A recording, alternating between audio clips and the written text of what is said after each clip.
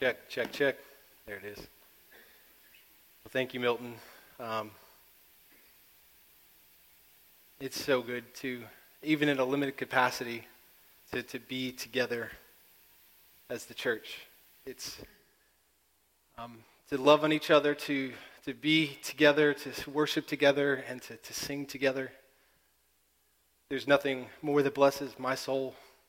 It's going to be a hard sermon, by the way, just letting you know in the forefront. The title of my sermon today is Singing in Suffering. And we got a little bit of a glimpse of that this morning, singing in suffering, and then our AV goes out and we don't have any slides or projectors or anything like that. So we got a little taste of it. But if you can go ahead and open up your Bibles to Romans chapter 5. It's going to be some time before we actually get there, so it's going to seem like I sent you on a fool's errand, but trust me, have hope in me that we will get there eventually. But so go ahead and bookmark it or get it open so that when we get there, we could just start going and you'll be ready to go. So trust me, we'll be there eventually. Milton, you have, if he's still in the room, but Milton, you have no idea how connected your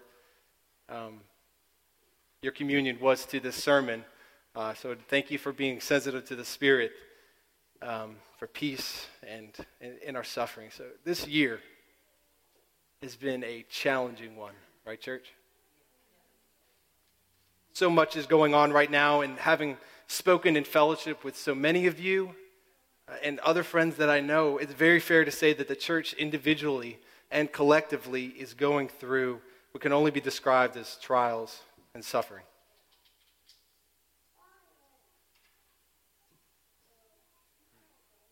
We're experiencing hardships. We're in the valleys, and many are actually in suffering. So that's our backdrop coming into today.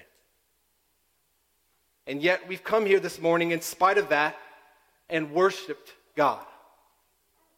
We lifted our voices in praise individually and collectively to the one we believe is in control of the world and our lives.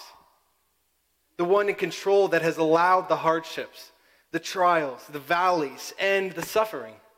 The one whom Job from the Bible, who lost so much, went as far as saying was the one behind his slaying. Why did we do that? Were we being disingenuous? Intellectually dishonest, perhaps? Or maybe we're just woefully oblivious to our actions and their implications. You see, singing is most closely associated with happiness, interconnection, and an overflowing of joy, but suffering is most closely associated with reservation, isolation, and solemnness. But yet, as we just witnessed, there can be singing in suffering.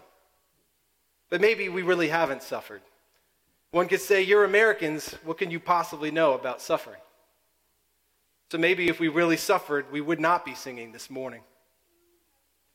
I want to take the time to introduce you to a couple of men. And now I had a whole PowerPoint, but it's not going to be here. So I'm going to be having a lot of scripture and other things, but just follow along as best you can. The first man is Joseph Scriven. Scriven was the son of a captain in the British Royal Marines and was born in Ireland in 1819. After receiving his university degree from Trinity College, he quickly established himself as a teacher. He fell in love, and he made plans to settle down in his hometown. In 1844, the day before his wedding, Scriven and his fiancée were set to meet near the banks of a river they frequently visited. They rode on horse, and Scriven's fiancée arrived before him, and something happened, and her horse was startled. And she was thrown headfirst into the river and knocked unconscious. She drowned right as Scriven was coming behind her. Overcome with grief, Scriven left Ireland in 1845 to start a new life in Canada. He established a home in Port Hope near Lake Ontario. He spent 9 years there helping others as a woodworker and a handyman, and he even made the decision that he would only help those who didn't have the means to pay him for his services. Newer people in the area would notice his good work and say, "Who is that? I would like to hire him for some work." The town people who would like to kind of mess with people said, "Oh, can you pay him?" And they would respond, "But of course." And they would chuckle and respond, "Well, then you're just wasting your time." Because of this lifestyle, Scriven had very little money to his name, just enough to get by where he was. It was in that town where he met and fell in love with Eliza Rice, and in 1854 they were set to be married. Just weeks before they were to be married, Eliza suddenly grew sick with pneumonia. And in a matter of weeks, she too died. 10 years later, Scriven received word that his mother had become very ill. And because he didn't have the financial means to make it back to her, the only option he had was to write to his mom. And so he wrote her a poem with these words to bring her the only comfort he had ever known himself in the midst of his own tremendous suffering. Those opening lines of that poem read, "What a friend we have in Jesus, all our sins and griefs to bear, and what a privilege to carry everything to God in prayer. Oh, what peace we often forfeit, oh, what needless pain we bear, all because we do not carry everything to God in prayer." The next man I want you to meet is Horatio Spafford. He was born in 1828 in Chicago, Illinois. And when he was older, he established a very successful legal practice and was also heavily invested in Chicago real estate. One of his close friends was evangelist Dwight L. Moody, who you might know, who was also from Chicago. In 1870 was when Spafford's life would take a turn to tragedy. His 4-year-old son, Horatio Jr., died suddenly of scarlet fever. The next year, in 1871, was the Great Chicago Fire. And having invested heavily in real estate along the Lake Michigan shoreline, he lost everything he had overnight. After this happened, and desiring rest for his wife and 4 daughters, as well as wishing to join and assist Dwight L. Moody in one of his campaigns in Great Britain, Spafford planned a European trip for his family in 1873. In November of that year, due to unexpected last-minute changes, Scriven had to stay back and remain in Chicago to take care of a couple of things, but he sent his wife and 4 daughters on ahead on the boat as scheduled, and he expected to follow them in a few days on a boat that was leaving a few days later. On November 22nd, the ship was struck by another vessel, and it sank in 12 minutes. Several days later, the survivors were landed in Wales, and Miss Spafford cabled her husband 2 words: "Saved alone." All 4 of Spafford's daughters were lost at sea. Grieved, Spafford immediately set sail for England to join his wife. At one point during the voyage, the captain of the ship, who was aware of the tragedy, summoned Horatio to tell him that they were now passing over the spot where the shipwreck had occurred. As Horatio looked over the ocean and thought about his daughters, words of comfort and hope filled his heart and mind in that moment. It was right then that he wrote those words of comfort down. The words were, "When peace like a river attendeth my way, when sorrows like sea billows roll, whatever my lot, thou hast taught me to say, it is well with my soul." Now, both of these songs we have already sung this morning, and they have been sung and have ministered to the church for over 100 years. In the darkest of personal circumstances, some of the most influential worship songs ever written were penned. But before they were sung by us, before they were sung or read or ministered to anyone else, they first ministered to the men who wrote them down. Sung to themselves. God provided them the exact words to uplift their souls, and in the same process, used their song to comfort countless more. In both of these examples, both men were even hesitant to take credit for the song because in their minds, it was God who gave them the words. They would say things like, "God wrote the song, he just thought it best to let me hear it first." 2 stories of incomprehensible suffering, and yet they both end in singing. So what about them? No one could argue that these men weren't in tremendous suffering, and yet they still sang. Where did their hope come from to sing in that extreme of suffering? a question we already sang this morning: where does their hope lie? And these two stories are not somehow unique only to them. All throughout history, singing in the darkest moments of life has been a staple of those who follow Christ. And we don't even have to look beyond the Bible itself to see this commonality. The aforementioned Job, who's famous for having lost so much, but let's remind ourselves of everything that he lost. And one day, he lost all of his property. He lost all of his livestock. He lost all of his servants, and he lost all of his children. This was his response upon hearing this news. In Job 1, verse 20 says, "Then Job arose and tore his robe and shaved his head and fell on the ground and worshipped.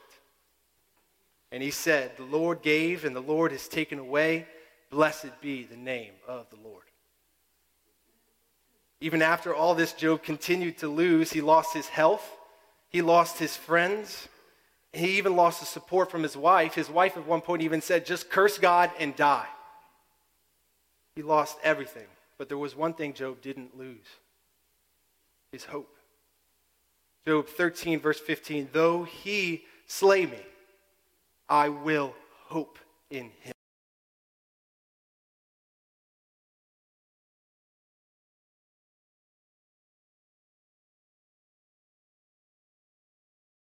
Pleaded with God for the child. He fasted and spent the nights lying in sackcloth and on the ground. On the seventh day, the child died.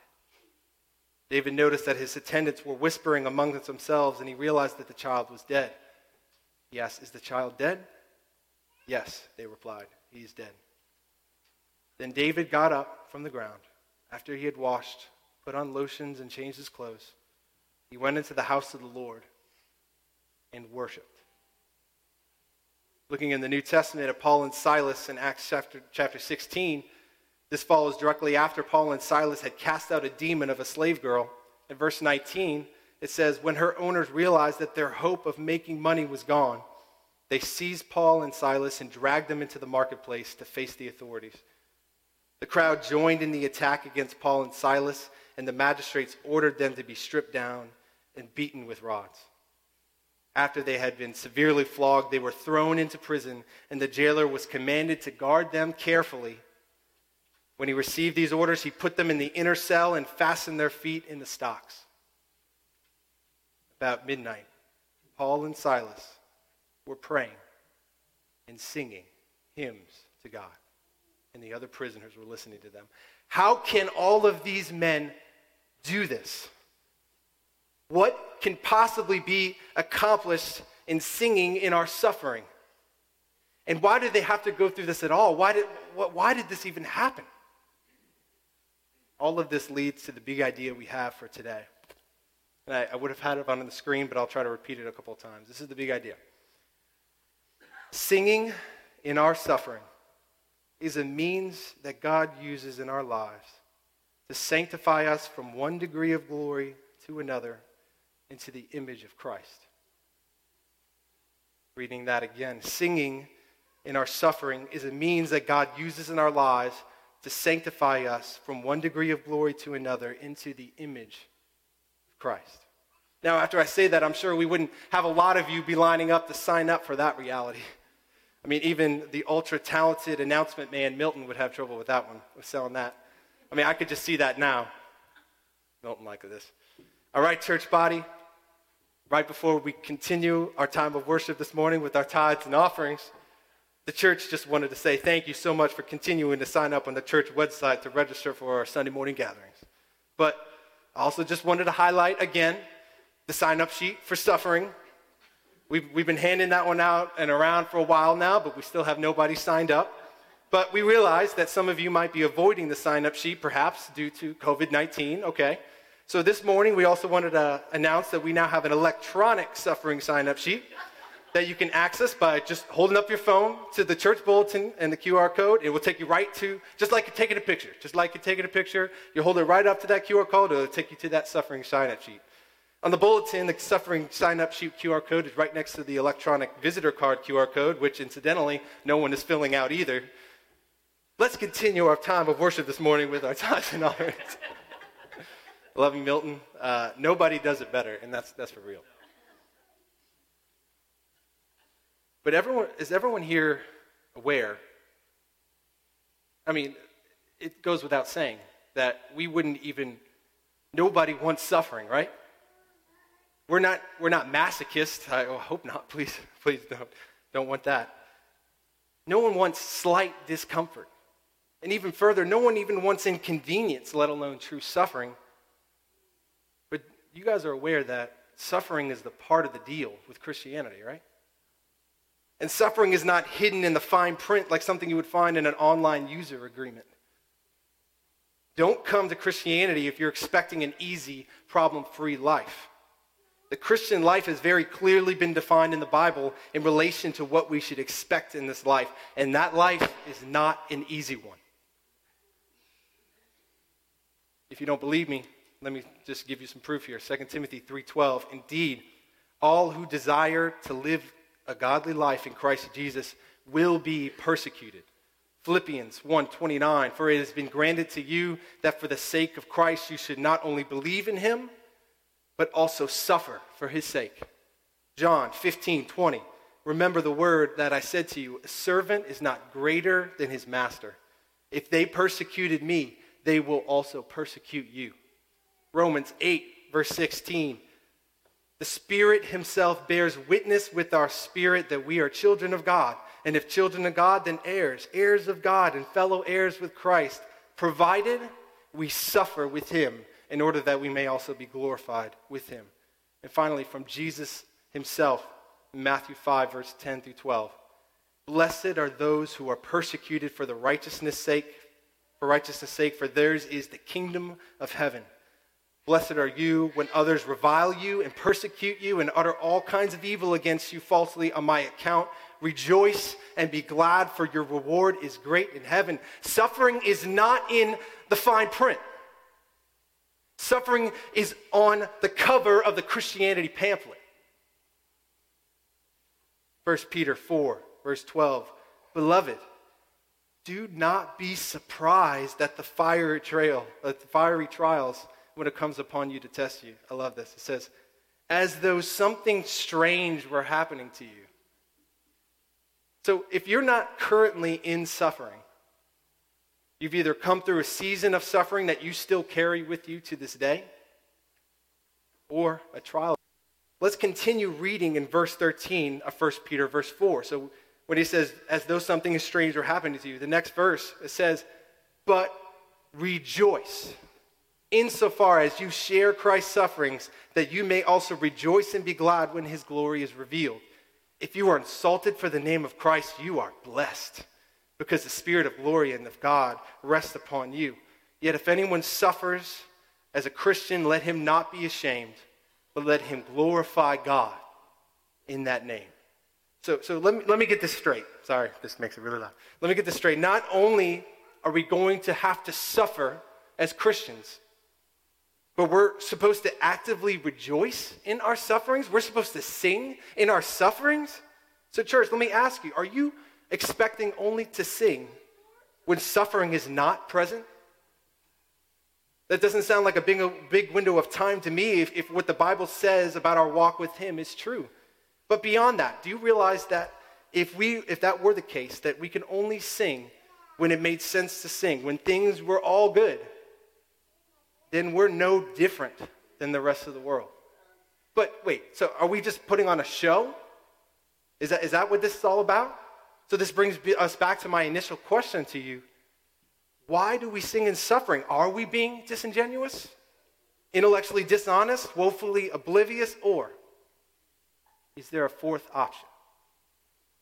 A fourth reality, that singing in our suffering is not a show that we put on for ourselves or anyone else, but an action that we take because we have a hope that is bigger than all of our suffering. I'm going to say that again.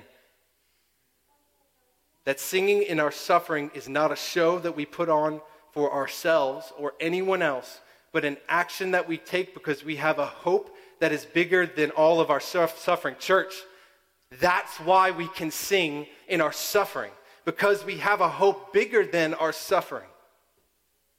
But this still leaves some questions. Namely, these are the three questions that we're going to be going over today. The first question is, how can we sing in our suffering? What gives us that hope to be able to sing? Where does our hope lie? The second question is, what is being accomplished through the singing in our suffering? And third, why do we have to suffer and sing in our suffering? Why is this something we have to do at all? So let's look at the how. How can we sing in our suffering? We're going to look at this by looking at the language of hope in the Bible. Let's find out where our hope lies. Hope is a crucial concept in the Bible. The word hope in the Bible is a hope that drastically differs from our normal understanding and use of the word hope. How do we as Americans in particular use the word hope? When we use the word hope, typically we use it to describe a wish or a desire that something would take place, something we're not sure will actually happen, but that's kind of the way that we phrase it. I hope for that. I'll give you an example. When the Saints are playing on a given Sunday, given if they ever play again, and you're asked, do you think the Saints are going to win? You might respond, well, some people in New Orleans all say yes, who dat, whatever. But you might respond, I don't know for sure, but I hope so. Such use of the word hope expresses the desire that certain things will come to pass, but has no assurances that they will. When we use the word hope, we express uncertainty rather than certainty. I hope we get off work early on Friday. Hope you have a safe flight. Help me, Obi-Wan Kenobi. You're my only hope.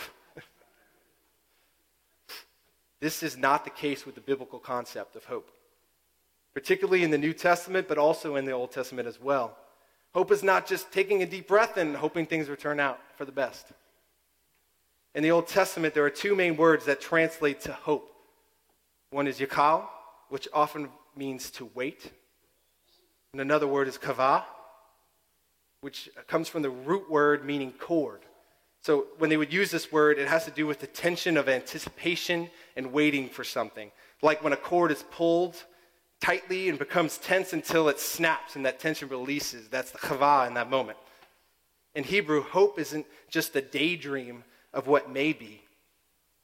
It's about real anticipation for something better, something you truly believe is coming. But here is a key distinction. Biblical hope is not what I like to call holy optimism. Optimism is about choosing to see how circumstances, however difficult, could work out for the best. Biblical hope isn't about circumstances. People who yakal or kavah in the Bible often recognize that there's really no way anything's going to get better, but they choose hope anyway. Because biblical hope, and this is the key, biblical hope is based on a person, not on circumstances or optimism. Yakal and kavah appear over 40 times just in the Psalms, and every use of the words in Psalms, that people are always waiting or hoping for God himself. God's past actions were the basis of hope for the Hebrews. So they would see that God was faithful previously, and then they would carry that forward and say, God will be faithful again. He saved us before, he will save us again. The Israelites were always looking back to God's deliverance of his people from Egypt as the basis of their identity and hope. So biblical hope is about looking forward in confident expectation by first looking backwards at God's past faithfulness. In the New Testament, the Greek word elpis was similarly used to describe this anticipation. The Apostle Peter wrote that we have a living hope in Jesus Christ. The elpis the New Testament writer spoke of was like the Old Testament writer's words about God, It was rooted in a person, but now they had a specific name to attach to their hope. And that, of course, was Jesus Christ, who overcame death. Christian hope is that confident expectation that looks back to the risen Christ and what he's done for us in order to look forward. It's not about having an optimism that everything will work out in the end. It's a hope in the work and person of Jesus Christ that he will finish the work in which he began. Philippians 1:6, and I am sure of this, that he who began a good work in you will bring it to completion. In the New Testament, the writers continued illustrating the strength of this hope by using a metaphor. That metaphor is that hope is the anchor of our souls. Hebrews 6, verse 19 through 20. We have this as a sure and steadfast anchor of the soul, a hope that enters into the inner place behind the curtain where Jesus has gone as a forerunner on our behalf. We have stability in our lives in the midst of the storms because there is an anchor, a hope that cannot fail. That hope is Jesus himself. So how can we sing in our suffering? Here's the answer to the first question. How can we sing in our suffering? Because our hope is not based on our circumstances, but on the person and work of Jesus Christ. That's our hope. But let's move on to the second question that I mentioned earlier. What is being accomplished through the singing in our suffering? So I know it feels like ages ago when I asked you to open up to Romans 5, but we are now in that part of the sermon. So I hope that 30 minutes was like enough time for you guys to find it. So I promised we would be here, and now we are. So your hope is now realized. Romans 5, starting in verse 1. It says, therefore, since we have been justified by faith, we have peace with God through our Lord Jesus Christ. Through him we have also obtained access by faith into this grace in which we stand, and we rejoice in hope of the glory of God. More than that, we rejoice in our sufferings, knowing that suffering produces endurance, and endurance produces character, and character produces hope. And hope does not put us to shame, because God's love has been poured into our hearts through the Holy Spirit who has been given to us. You know who the author of Romans is? Paul. Yeah, that Paul. Paul from Paul and Silas in the prison singing? Yeah, that guy. He's saying, rejoice in your suffering. And Paul was a man who suffered. If you don't believe me, go read 2 Corinthians 11, 24 through 27. This man suffered mightily for the kingdom, but as we saw, he practiced what he preached. So he says to rejoice in our suffering. That Greek word for rejoice actually means more than just rejoicing. The meaning of that word is often translated as boasting.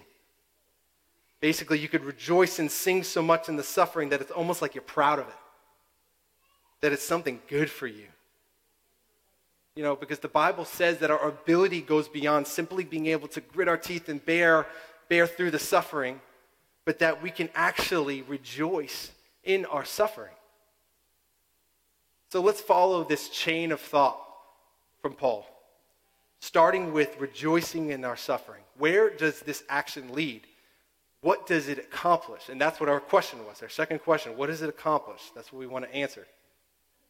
But you see that he set up a chain, that it led somewhere. Let's read in verse 3 again. We rejoice in our sufferings, knowing that suffering produces endurance. So we go through suffering and fiery trials so that we can attain endurance, or another translation might read perseverance. A common response in suffering is to have hatred and bitterness and anger and resentment, often towards God himself. But the people of God have the ability to exhibit the fruit of patience in our suffering. So in our suffering, when we don't give in to bitterness and resentment and complaining, then our faith endures and perseveres, and it becomes stronger. You know, when you put steel through fire, and it comes out through the other side, it endured or persevered that fire. You know what they call that steel when it comes out? They call it proven, or authentic, or genuine. John Piper wrote, "Tribulation and suffering is like the fire that tempers the steel of faith." Suffering produces endurance. Endurance produces character. The word character here is dokimen, which literally means the experience of being tested and approved. So when suffering comes and you endure it, and then you continue in active devotion to Christ and you don't turn against him, then you come out of that experience with proven character and faith. It is proving that your faith is real, that it's not just inherited from your family or your upbringing or your location or from a false prosperity gospel. You see, one of the purposes of suffering in our lives is to give us confidence in our faith that we are in fact children of God and not products of a false faith.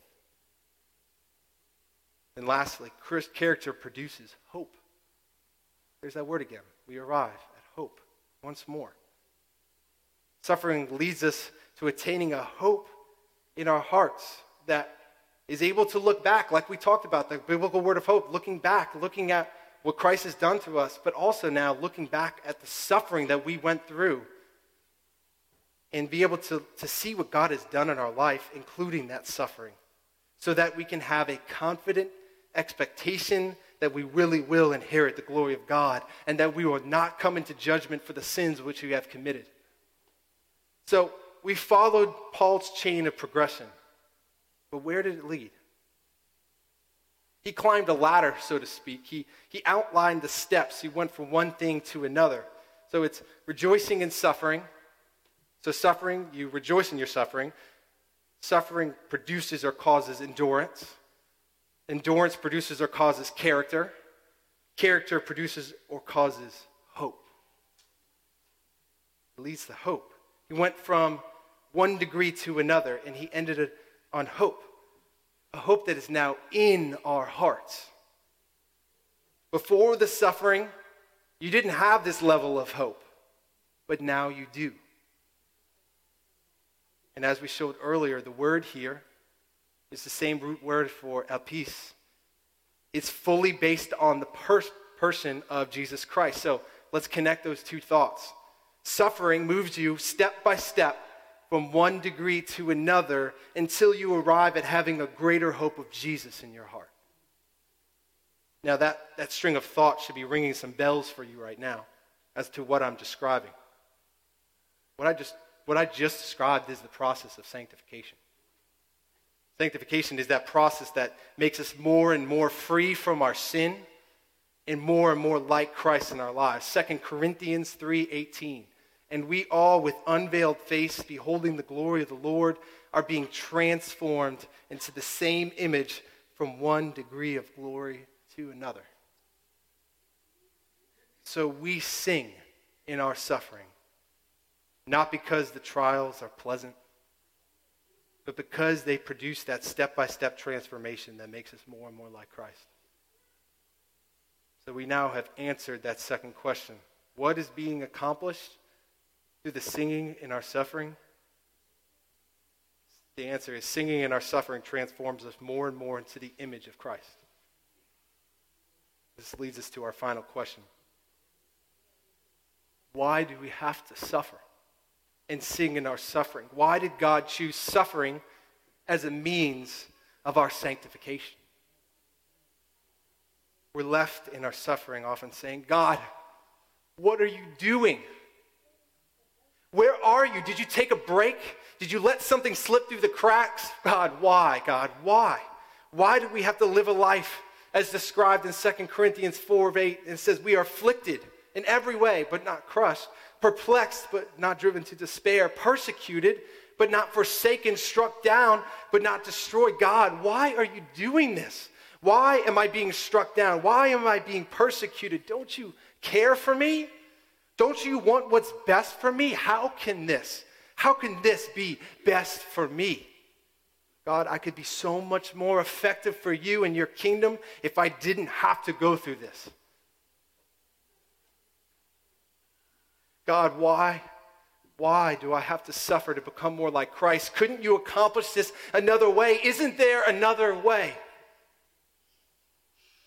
We aren't the first ones to ask that question. Let's look in Matthew chapter 26, verse 36 through 39. Then Jesus went with them to a place called Gethsemane, and he said to his disciples, "Sit here while I go over there and pray." And taking with him Peter and the two sons of Zebedee, he began to be sorrowful and troubled. Then he said to them, "My soul is very sorrowful, even to death. Remain here and watch with me." And going a little further, he fell on his face and prayed, saying, "My Father, Abba, if it be possible, let this cup pass from me. Nevertheless, not as I will, but as you will." Jesus asked that same question. God, is there another way? Any other way, another way to accomplish this work? But there wasn't another way. There was only one way, and that was through the cross. Likewise, there is only one way to fully accomplish our sanctification, and that is through our suffering. When faced with our suffering, we will experience doubt. Doubt that God will lift us up in those moments. Doubt that he will do what he said he would do. Doubt that our hope is in fact sure. It's in those moments that the enemy creeps in to say, God's not with you.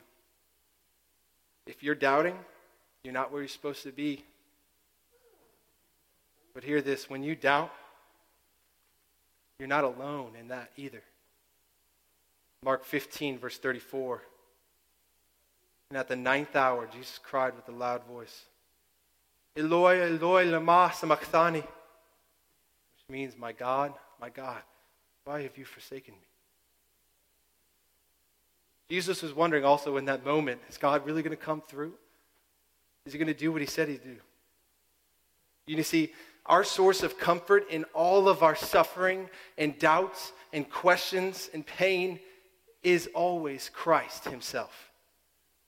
Hebrews 4, verse 15 through 16. "For we do not have a high priest who is unable to sympathize with our weaknesses, but one who in every respect has been tempted as we are, yet without sin." And he's the one that calls us to cast all our anxieties or cares on him because he cares for us. To read the next verse of Scriven's song, he says, "Have we trials and temptations? Is there trouble anywhere? We should never be discouraged. Take it to the Lord in prayer. Can we find a friend so faithful who will all our sorrows share? Jesus knows our every weakness. Take it to the Lord in prayer." But let us conclude by answering the question of why God uses suffering for our sanctification. The answer is in 2 Corinthians 1, verse 3 through 4. "Blessed be the God and Father of our Lord Jesus Christ, the Father of mercies and God of all comfort, who comforts us in all our affliction, so that," this is why, "so that we may be able to comfort those who are in any affliction with the comfort with which we ourselves are comforted by God." God allows his people to endure suffering. But in that suffering, he then comforts his people through his Son, which gives them a hope in the midst of their suffering, so that they themselves can comfort others in those areas of suffering when those people do not have that same hope. The answer for why we need to suffer in our sanctification is that for God's light to shine in the darkest of life's situations, God brings his people into that same darkness and sustains and comforts them while they're there. You see, God wants to save those in darkness. We're his hands and feet that do that. You see, Christianity has never been about a collection of arguments. You can't convince somebody into the kingdom of God. It's been about the stories of God's people, that they have a hope beyond circumstances. Past year, Amber and I have been going through a period of suffering, one that is still ongoing. And Amber and I have both asked all of these questions. Why, God? How can this be good? How can this be part of your plan? In those questions and through tears and late nights, that God comforted me with the words that I put into my song that we sang this morning. This sermon is not just a topic for me. It was a response to my own journey of having to sing in my suffering. We don't know what doors this suffering will lead us through because the story is still being written. But in our sufferings, God decided to give me a peek into what he meant by being able to show hope in darkness. Because of our suffering, I was provided a chance to pray with and share the gospel with a couple who were just incredibly grieved and crying from a similar situation in their life. It was in that moment that I was able to point to a hope that we can have beyond our circumstances. I pointed them to God's word where it says, he will wipe away every tear from our eyes and death will be no more. That we can have a living hope in Christ Jesus, a hope that is sure as an anchor. But I would have never been there outside of my suffering. And I wouldn't have had their ear like I did outside of me sharing my suffering with them. My hope in suffering was able to uniquely reach them in that moment. It was then I realized that I needed to be in that darkness so that I could give a reason for the hope that was within me. Amber wrote this the other day. She said, suffering is God's grace. It is the opportunity to uniquely see the brokenness of the world and ourselves. To seek the one who can intimately relate and one day will heal, fully comfort the hurting, and wipe away every tear. But most of all, it is the opportunity to fully surrender and rest in the everlasting joy of the Lord. To know our unworthiness, and yet be fully known, loved, and held. Suffer is to experience comfort in the most inexplicable way. So everything we go through in life is meaningful. It's meaningful for the gospel. It's also meaningful for our eternal home and the hope that we have awaiting us there. 2 Corinthians 4:17, for this light momentary affliction is preparing for us an eternal weight of glory beyond all comparison. It says that our affliction is doing something. It's working in us something beyond comparison. It's not meaningless. We might not be able to see what it's working, but that's why we have a hope that does not put us to shame. And because of this hope, we can sing when we're overcome with anxiety and fear because our hope is Christ. We can sing when we're sinned against by another believer because our hope is Christ. We can sing in the midst of chronic physical pain because our hope is Christ. We can sing when faced with egregious injustice because our hope is Christ. We can sing when given the diagnosis of cancer because our hope is Christ. And we can sing even in the presence of death because our hope is Christ. That's where our hope lies. I'd like to close this morning by singing the first verse and chorus of It Is Well one more time. So if you can go ahead and stand, it's probably not too far off.